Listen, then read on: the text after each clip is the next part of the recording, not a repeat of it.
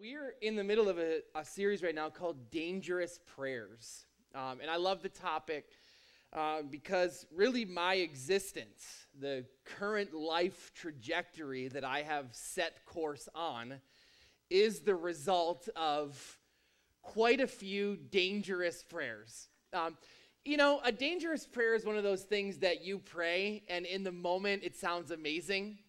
And then God invites you into the process of the dangerous prayer. And you're like, God, why have you forsaken me? Right? And God's like, oh, no. This is just the answer to the prayer.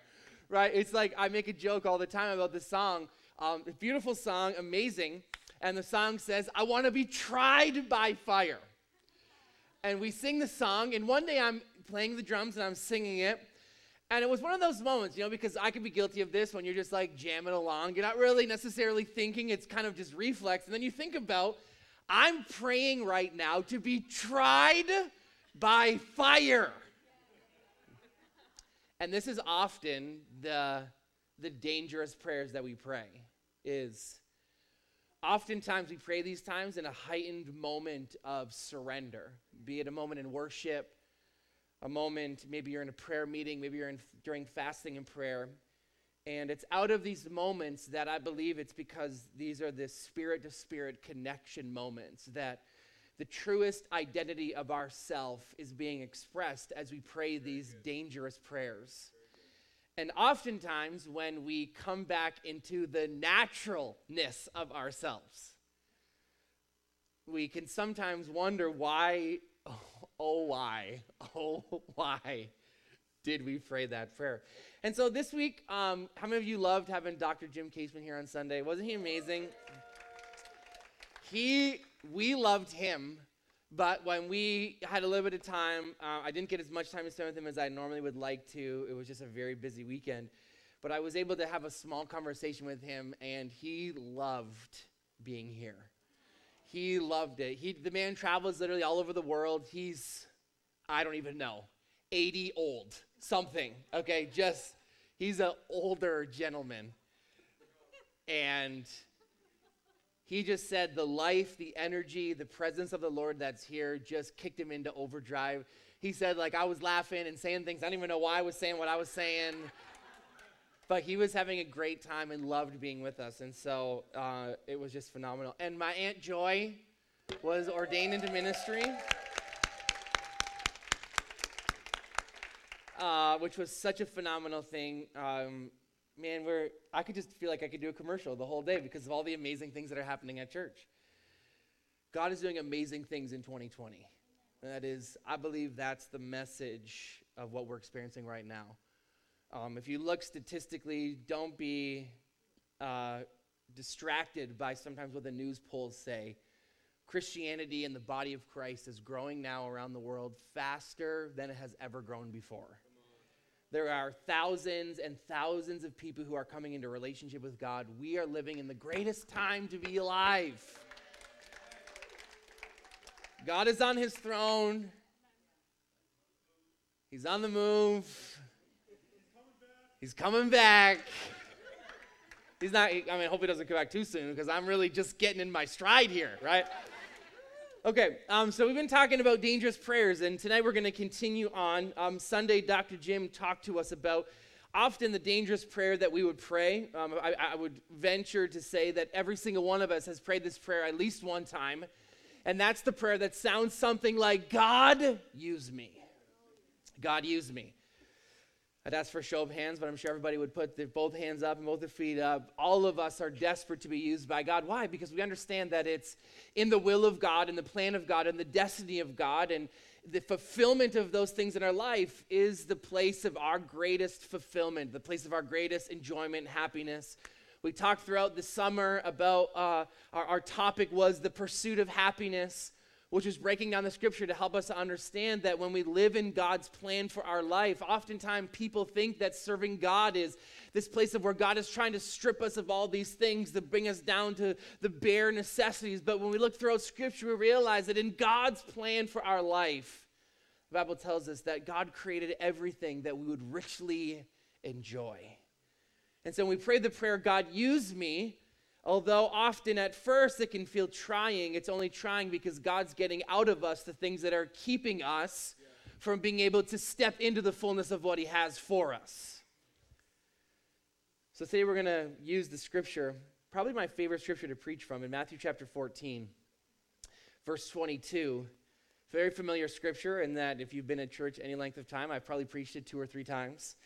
And it's the story of Peter as he walks on the water. I love Peter because Peter wanted to be used. Sometimes he flubbed and he messed up. Sometimes he sunk and got rebuked.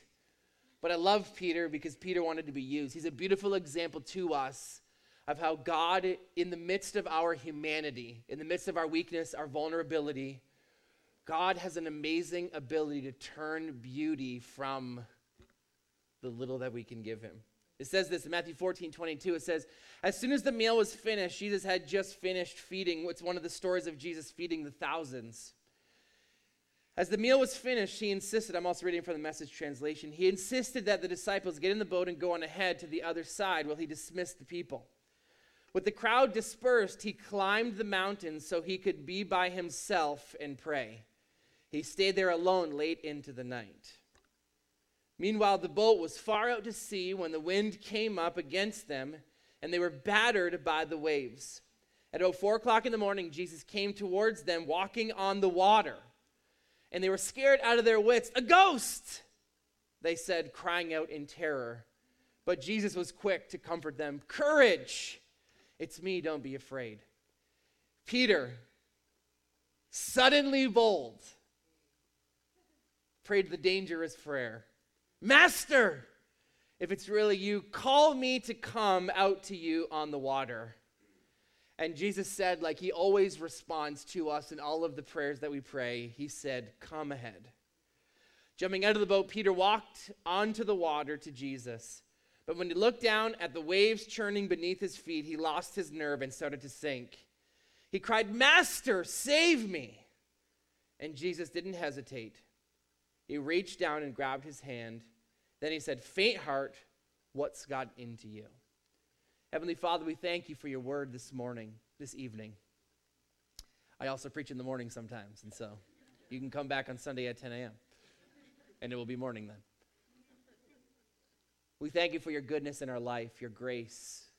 Ask for your wisdom this evening as we spend time opening up your scripture to understand the practical application of this 2,000-year-old text about how it can speak to us in 2020, the life that's necessary to live the destiny that you have set before us.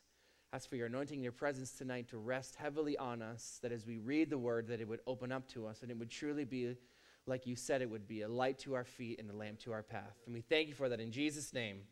Amen. Now, oftentimes, we can use this text and really come down on Peter. I typically come down on him. It's kind of like commenting on Facebook. I don't have to be face-to-face with Peter. I can judge him from a distance, as he is in heaven and I am on earth. But, I often think about the scripture from the sense of Peter was the only one in this situation that was brave enough or bold enough to ask to step out of the boat. And I feel like we should really give him some credit for that, because he was really asking to do something that, for all intents and purpose, for his whole life, he'd thought to be impossible. This was a man that had lived on the water. He was a fisherman, and so as far as we would come to understand, based off of their culture, his dad was a fisherman, and he had probably spent the majority of his life on the water or by the water. So he had years of experience that would tell him that anyone who tried to walk on the water, it was inevitable that they were simply going to sink. And I often think about this in our times of praying this prayer of God, use us, that we can wonder why God would use us. That we have so many reasons, so much history, so many situations. Often so many of us have so much trauma in our life. And as we talk about praying these dangerous prayers, I know you're just like me, that oftentimes when we find ourselves in situations where we have a desire to seek God to this capacity, to press into new things with God, that we're so much more familiar with our weaknesses than we are with our strengths. Is that not true? That we've lived firsthand through our failures. We live firsthand through our disappointments, through our shortcomings, that we often feel too immature, too incapable, too isolated. The trauma from our past, the failure of our present, all these things screaming at us as we desire to pray these intense prayers that the God of the universe would somehow, in our frailty, use us to accomplish his great destiny for the earth. And oftentimes we want to be used. I think that each of us would sit in this room this evening because we would all say, I want to be used by God. That I sit here because I'm convinced of at least one thing, that life with God is better than doing life on my own. That his principles are better than my principles. That his ways, like the word says, are higher than my ways. His thoughts are higher than my thoughts. Oftentimes we want to be used, but we have a list of reasons why we shouldn't or we couldn't. Or maybe you're like me in another way where we often observe and compare ourselves to other people around us. Been guilty of this a time or two. Like earlier this afternoon when I was listening to a preacher as I was sitting on my couch and angrily closed my phone because I said, he's too good, okay? But we observe other people and then we see them and we can often compare them and understand why God would use them or why God is using them. And then as we look at ourselves, we realize that we don't necessarily possess the same qualities. Maybe those people are articulate or they're anointed in a particular way. Maybe they're good with people. Maybe they're all the different things that we would deem as usable qualities. And as we look at ourselves, we feel as though we possess none of those qualities. We find ourselves feeling not smart enough, not outgoing enough, not articulate enough, and wonder, why would God ever want to use us? But can I tell you a little secret that I've learned? This is a biggie. Everyone who God asks to do something feels inadequate in doing that thing. Can I say that again? Everyone who God asks to do something feels inadequate to accomplish what he's asked us to do. The destiny that God always shows us seems impossible because it was never meant to be accomplished on our own.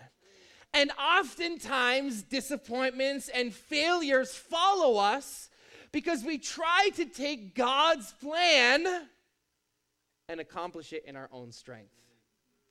Can I tell you another little secret that I've learned? God's plan has little to do with our ability. Very good. Very good. The Bible shows us a perfect example of this. When in the Old Testament, in the book of Numbers, we are introduced to a prophet by the name of Balaam.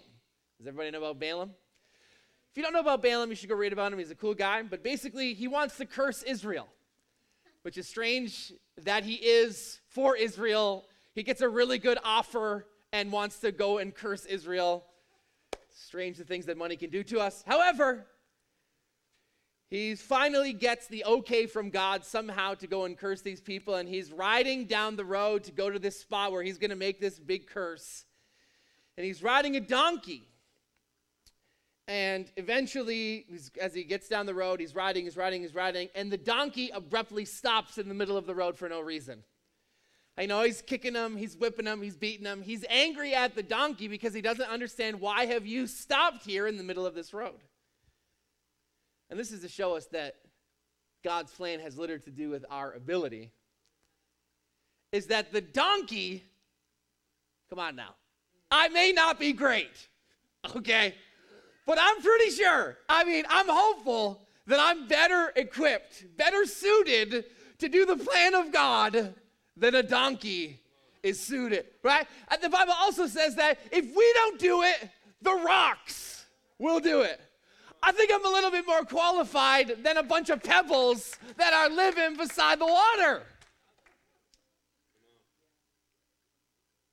The donkey starts talking. The donkey starts doing. Maybe the donkey earlier that morning was having a really great time of intercession, and he prayed, God, use me. Literally, you know that later that afternoon he would be speaking. We realize that God uses the donkey to get Balaam back on course to the destiny that he has for him. So I want to talk about this. How do we make ourselves useful? Wednesdays, just if this is your first time at one of our Wednesdays, we really believe, and I'm a firm believer, that the Bible is practical. I believe it's an instruction manual for us to use about how to live successful lives. That although it was written 2,000 years ago, it's just as relevant in our life today as it was 4,500 years ago when the donkey was talking to Balaam. Yes. And so on Wednesday nights, we really do our best to try to create a practical understanding, because sometimes, I don't know about you, but sometimes things can get so over-spiritualized that they over-spiritualize right over my head, and I don't really know how to apply it, and I'm still praying, God, use me, but I don't even know what that means. I don't even know how God's going to use me, or how do I put myself in a place for God to use me. I don't even know what God would want to use or why God would want to use human beings. So I want to know, how do I make myself useful? So I got 5 things. You could write them down if you'd like to. If you don't like to, God bless you. Maybe next year. Number 1, how does God use us? We have to keep our life clean. We have to keep our life clean. The first step to being used by God is always personal examination. You know what I've realized? I have the great opportunity in being a pastor. I actually love being a pastor. Lots of people make fun of it. I, too, make jokes about it because it's quite easy to make jokes at times. But I love being a pastor, and one of the things I love about being a pastor is I love people. I love the interactions with people. I love talking to people. I used to think I was an introvert. Boy, was I wrong. And I realized something in dealing with people, and it's that people are often different than they appear, right? You ever notice this? That what I mean by that is that they present this image of who they are on the outside, but they're wildly different as who they are on the inside. You know, I've really discovered this oftentimes in church, and I think it's amazing because I think that if nothing else, let's make dress the outside up as pretty as possible, okay? Like, let's just do it as good as possible. But what I've realized is that we shouldn't stop there. That oftentimes what can happen to us is we could become so consumed making the outside look really good and forget that God isn't overly interested with the outside. The Bible tells us very clearly that God judges the heart. He's judging the inside. And if we're so busy simply working to make the outside look as good as possible, oftentimes we are our own worst enemies, in that God will never promote us beyond our level of character. Can I say that again? That God will never promote us beyond our level of character. Let me give you a very practical example of this. How many of you think that it would be a smart thing to do for me as a father of a 1-year-old to give my 1-year-old the keys to my car? Anybody? Anybody think that would be a good idea? Why? Because she doesn't have the character, the maturity, the integrity to understand what to do. Now, having a car is great, right? Having a car is great. Being a child is great. Things are great. Everything in their own compartments are good, but when you start to give someone a responsibility that's beyond what they are able to handle, even though a car is a good thing, how many of you know I would be putting my daughter in danger because I would be giving her something, putting her in a situation that is beyond her capacity to handle. Oftentimes, what stunts our ability to be used by God is that God, as a loving Father, will not put us into situations that he knows our character cannot sustain.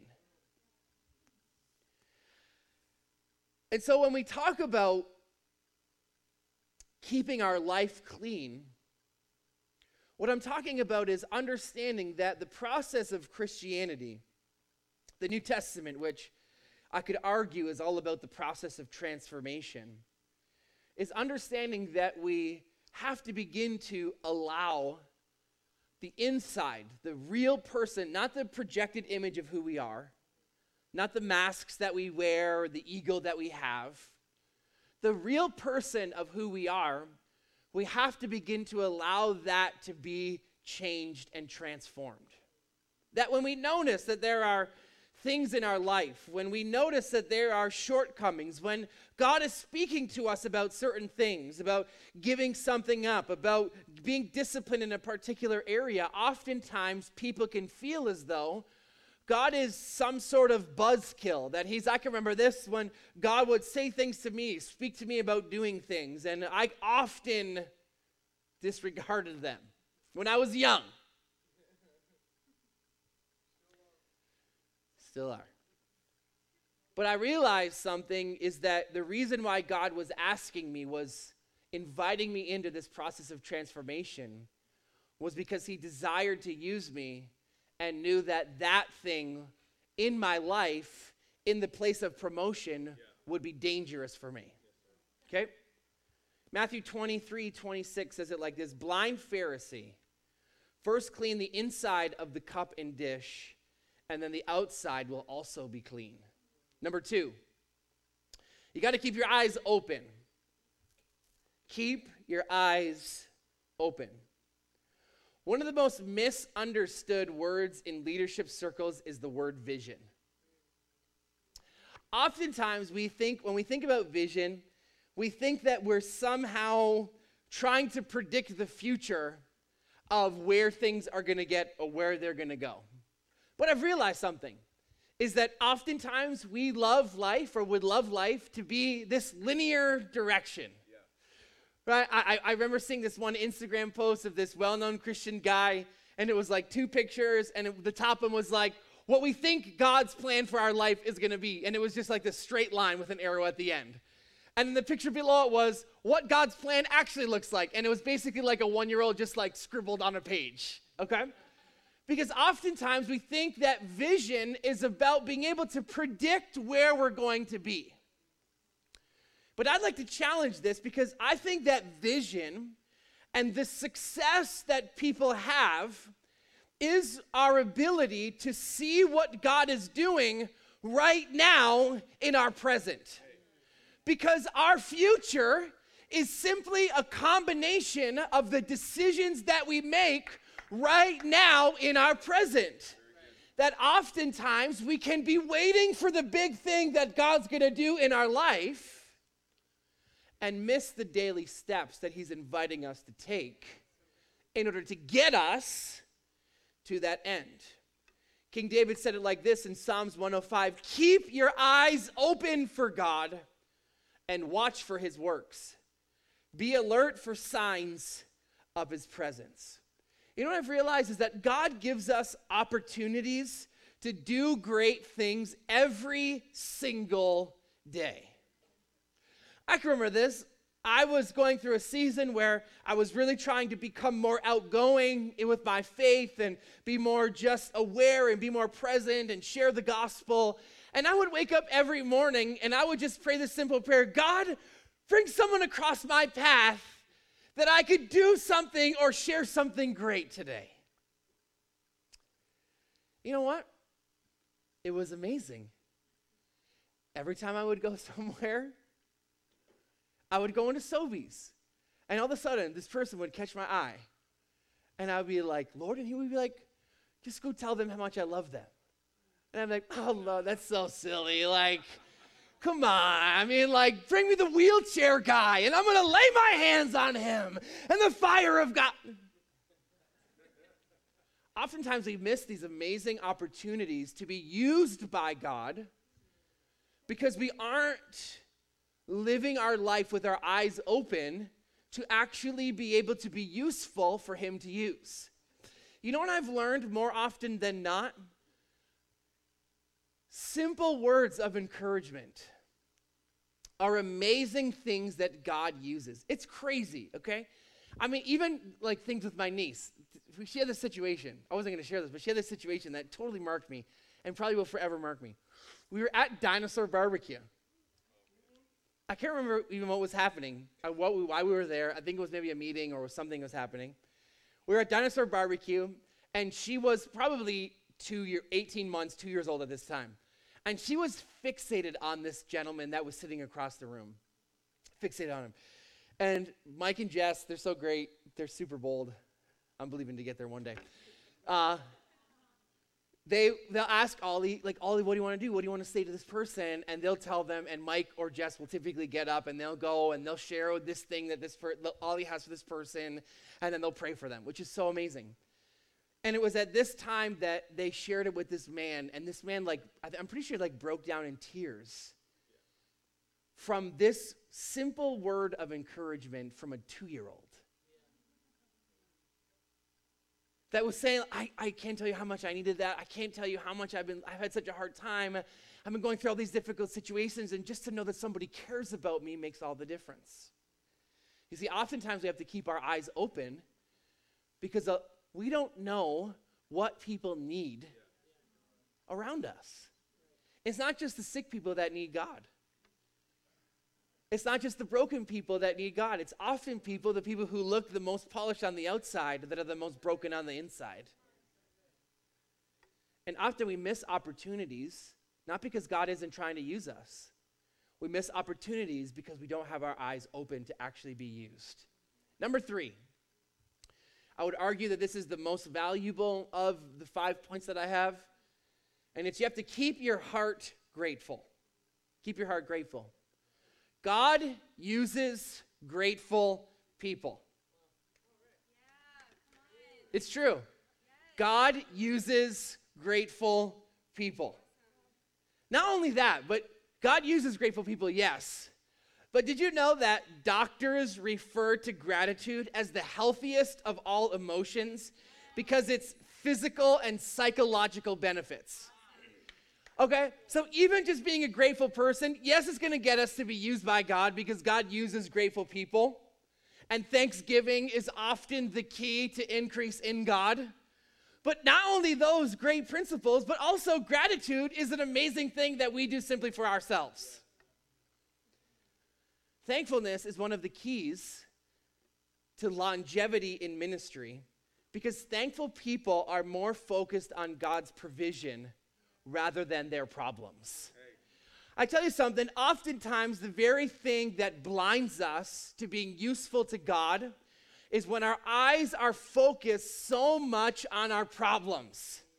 You ever notice that you can go through life and not even know, it's like you're the only person in the whole world when you got something that's on your brain.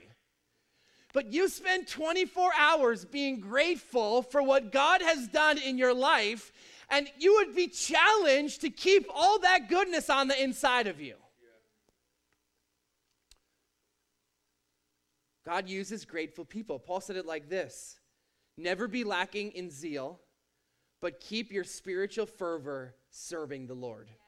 We need to constantly remind ourselves what a privilege it is to serve Jesus. We need to constantly be reminding ourselves what a privilege it is that the God of the universe would choose to use us and all of our stuff and our shortcomings and all of our things. I tell you something, I've learned that if I'm going through a difficult situation or I've got some problems or some troubles, man, I just pull some of the things in my life that I'm super grateful for. And it's amazing how I go from being so internally focused to them wanting to share of all the good things that God is doing in my life to somebody else, to find somebody else to encourage. This is the key that David talks to us about, where he says that I've learned to encourage myself in the Lord. That every breath that we take,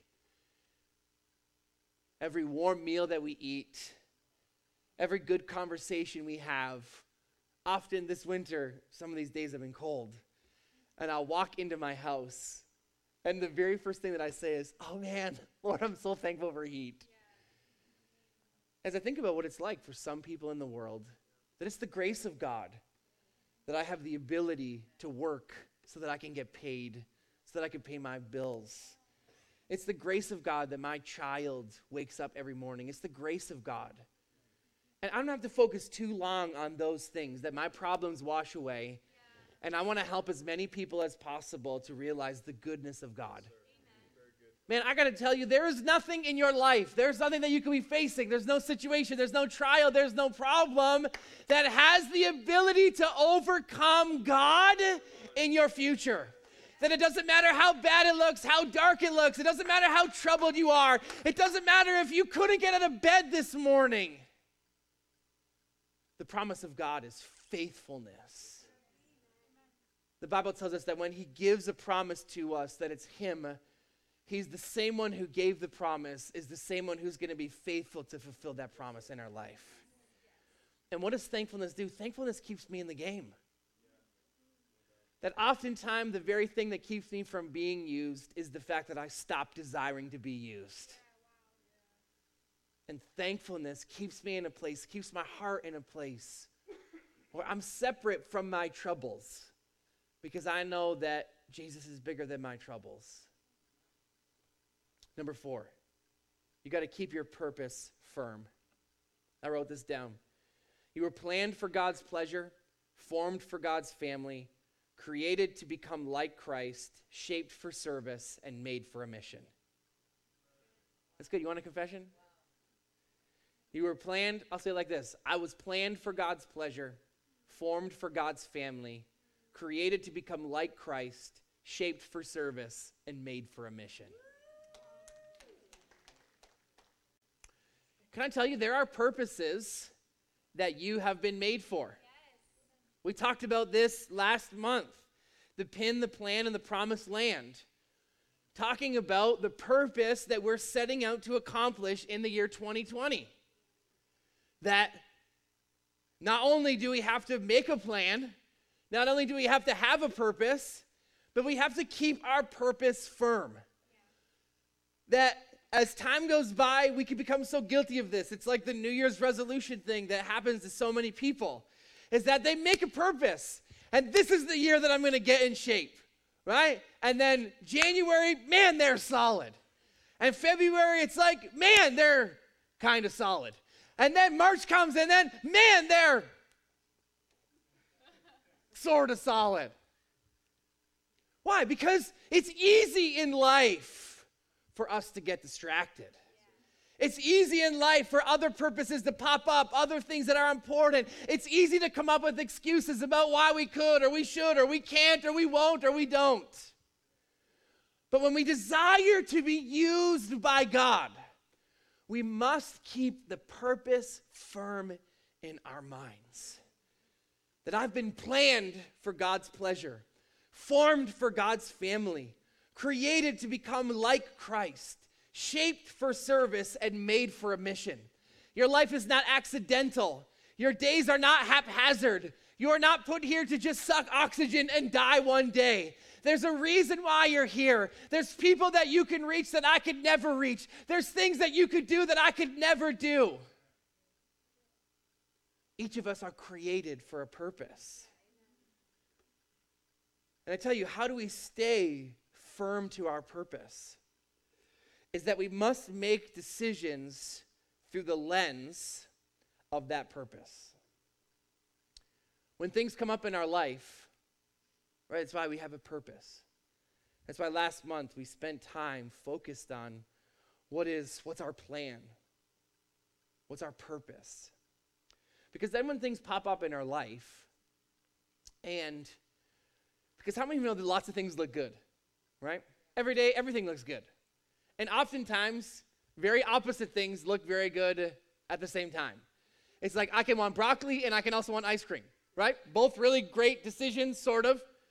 But how many of you know that the decision that I make as to whether or not I will eat broccoli or I will eat ice cream is solely determined by the objective that I have? That when we have a purpose, and the way that we stay firm to our purpose is that we make the decisions of life and we view them through the purpose that we're trying to attain. That Wayne Gretzky was like this. Wayne Gretzky accounts his life, and he talks about, those of you who don't know who Wayne Gretzky is, you must live under a rock, especially because we're in Canada, or maybe you're not from Canada. But he recounts his life story that often his friends would come over, and through different seasons of his life, they would be out and they would want to go do stuff, play games, they'd want to go chase girls, go to the movies. And Wayne Gretzky, whenever they would come to him and ask him, let's go do something, let's go, he would almost always reject the opportunity to go do something. And when asked why, he simply states that his life, he knew he was made for a purpose. That every decision that he made was viewed through the lens that he wanted to be the greatest hockey player who had ever lived. And because of that, when people who were living their life haphazardly were going, running, chasing, whatever was going to make them feel good in the moment, Wayne Gretzky lived his life through the lens of his purpose of who he wanted to be. So while they were going to the movies and going on dates, he was in his backyard shooting pucks at his net. Right? And that's what he was doing. Why? Because his purpose was firm. He understood who he was and who he wanted to be. And it's the same thing when we desire to be used by God, is that we must view our life through the lens of the purpose that God has given to us. I want to serve God, and that's the purpose for my life. I want to be used by God. I want to achieve great things for God. I want to be a missionary. I want to be a pastor. I want to be a worship leader. I want to whatever that you feel that God is asking you to do. Make the decisions for your life based off of that purpose. And last one, I'm closing with this. Number 5. Number 1, keep your life clean. Number 2, keep your eyes open. Number 3, keep your heart grateful. Number 4, keep your purpose firm. And number 5, keep your eyes on Jesus.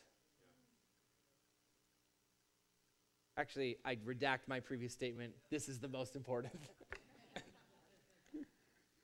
Let the record show. Can I share with you a valuable lesson that I've learned? Now, we all know that everything that we read on the internet isn't necessarily true. Okay? I mean, I've quoted Wikipedia once or twice in my messages, but I have since learned that Wikipedia cannot necessarily be trusted. As we've recently seen in the news with all the stuff, we know that the news and general media can't necessarily be trusted.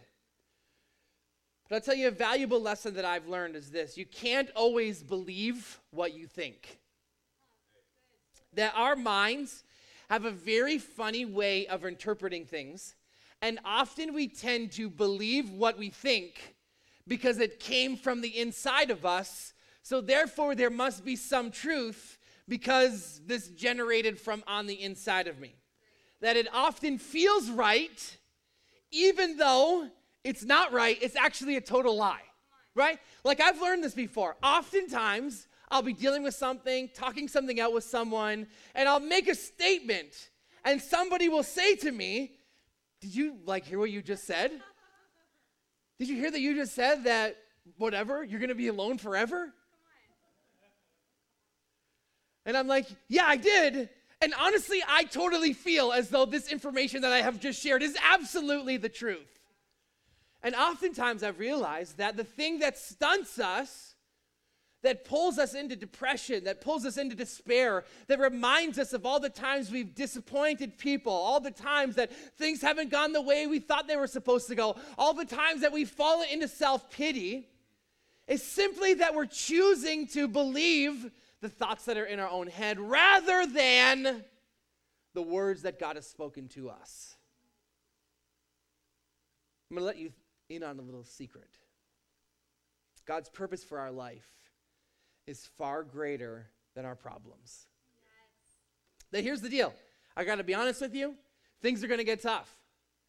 Oftentimes, following God, well, I'll say it like this. Oftentimes, following any purpose in life other than haphazardly wandering around is going to be tough.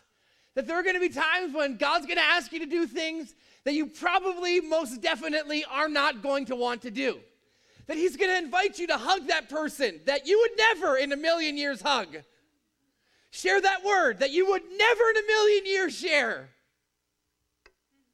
Things are going to get tough when God asks us to do things. When we pray the prayer, God, use me. God's going to shake some things in us. He's going to stir some things in us. He's going to burn some things out of us. He's going to challenge us. He's going to mold us and press us and shape us. But when we keep our eyes on Jesus, as our example, the man who went to the cross, who went through all the extreme things that he went through, but yet at the same time says it was the joy that was set before me that I endured. I've realized something. When I keep my eyes on Jesus, and I realize as a man, the extreme lengths that he was able to go to accomplish the destiny, the plan that God had set before him, it emboldens me to realize that it may be tough right now. It may be challenging. It may hurt a little bit. But I'm so aware that if I simply don't give up, Galatians promises me that I'm going to reap a harvest of this, the seeds that I'm sowing, the actions that I'm doing, the obedience that I'm stepping out into. I'm going to reap the fruit of those things in my life. That it's easy to get lost in the difficulty. It's easy to let our minds slip into bitterness, into depression, to despair. But we train ourselves to keep our eyes on Jesus. We realize something that's so valuable. That God is always with us. That every step that we take, he's with us. Every move that we make, he's with us. That everywhere we go, he's with us. That when I feel him, he's with me. When I don't feel him, he's with me. When things look good, he's with me. When things look bad, he's with me. When it gets hard, he's with me. When I don't want to do it, he's with me. When it seems like it's going to cost too much, he's with me. Every season of my life, every step that I take, he's with me. He's present. He's active. He's alive. So when I pray the prayer, God, use me, I can step out in boldness because I understand that I'm not stepping out alone. That I'm stepping out on a plan, on a promise that's already been established 2,000 years ago when Jesus stretched forth his hand and said, it's finished. He offered me and gave me everything that I would need to be everything he's asked me to be. Would we take a second and close our eyes? I'd like to pray over you. Heavenly Father, Lord, as we pray these dangerous prayers in our lives, Lord, our heart is to be used by you. That we would be the vessels for your glory. That we would be the hands and the feet of Jesus. That we would go where you send us. That we wouldn't just talk the talk, but that we would walk the walk. I'm asking Heavenly Father right now for courage where there has been fear, for hope where there has been despair, for life where there has been death, for light where there's been darkness. Lord, our desire is to be used by you. Remind us that you're always with us. Remind us that you've chosen us. Remind us that you've anointed us. Remind us that you've qualified us. Remind us that you'd never leave us or forsake us. God, we're asking that as we pray these prayers, that we truly would be the light to the world, the light that's set on a hill for the world to run to in their time of despair. And we thank you for that in Jesus' name. Thanks so much for joining us today. We pray your life was impacted by this service and that you were able to feel the tangible love of Jesus fill whatever space you're listening from. Maybe you found this message and you've never had the opportunity to come into a personal relationship with Jesus, or you've known about him but have been far from him. We want to give you the opportunity to make His love a daily reality in your life. Jesus came to this earth and died on a cross so that you and I could be close to Him.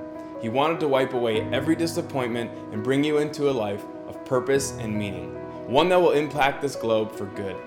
So if you'd like to begin this journey with Jesus today, then repeat this simple prayer after me. Dear Jesus, I'm praying this prayer because I know that I've made mistakes and have been living without you. I apologize and I trust that you will forgive me. I accept your love and grace and ask that you would be my Lord and Savior. Help me believe in you and love you every day. Help me to show the world what you're like and how great your love is. I commit to live for you from this moment forward. In Jesus' name, amen. All of our Light City family are joining with heaven and celebrating over the commitment you just made to have Jesus as the Lord of your life. We have resources available for you to help you on this journey, but most of all, we're praying for you. Send us a note at info@golightcity.com to let us know about the decision you've made today. We have resources we'd love to send you with some easy steps on how to go from here so that you can discover God in a real and meaningful way. If you have a prayer request, our team would love to connect with you and partner with you to see God transform your life. God bless you, and we look forward to hearing from you soon.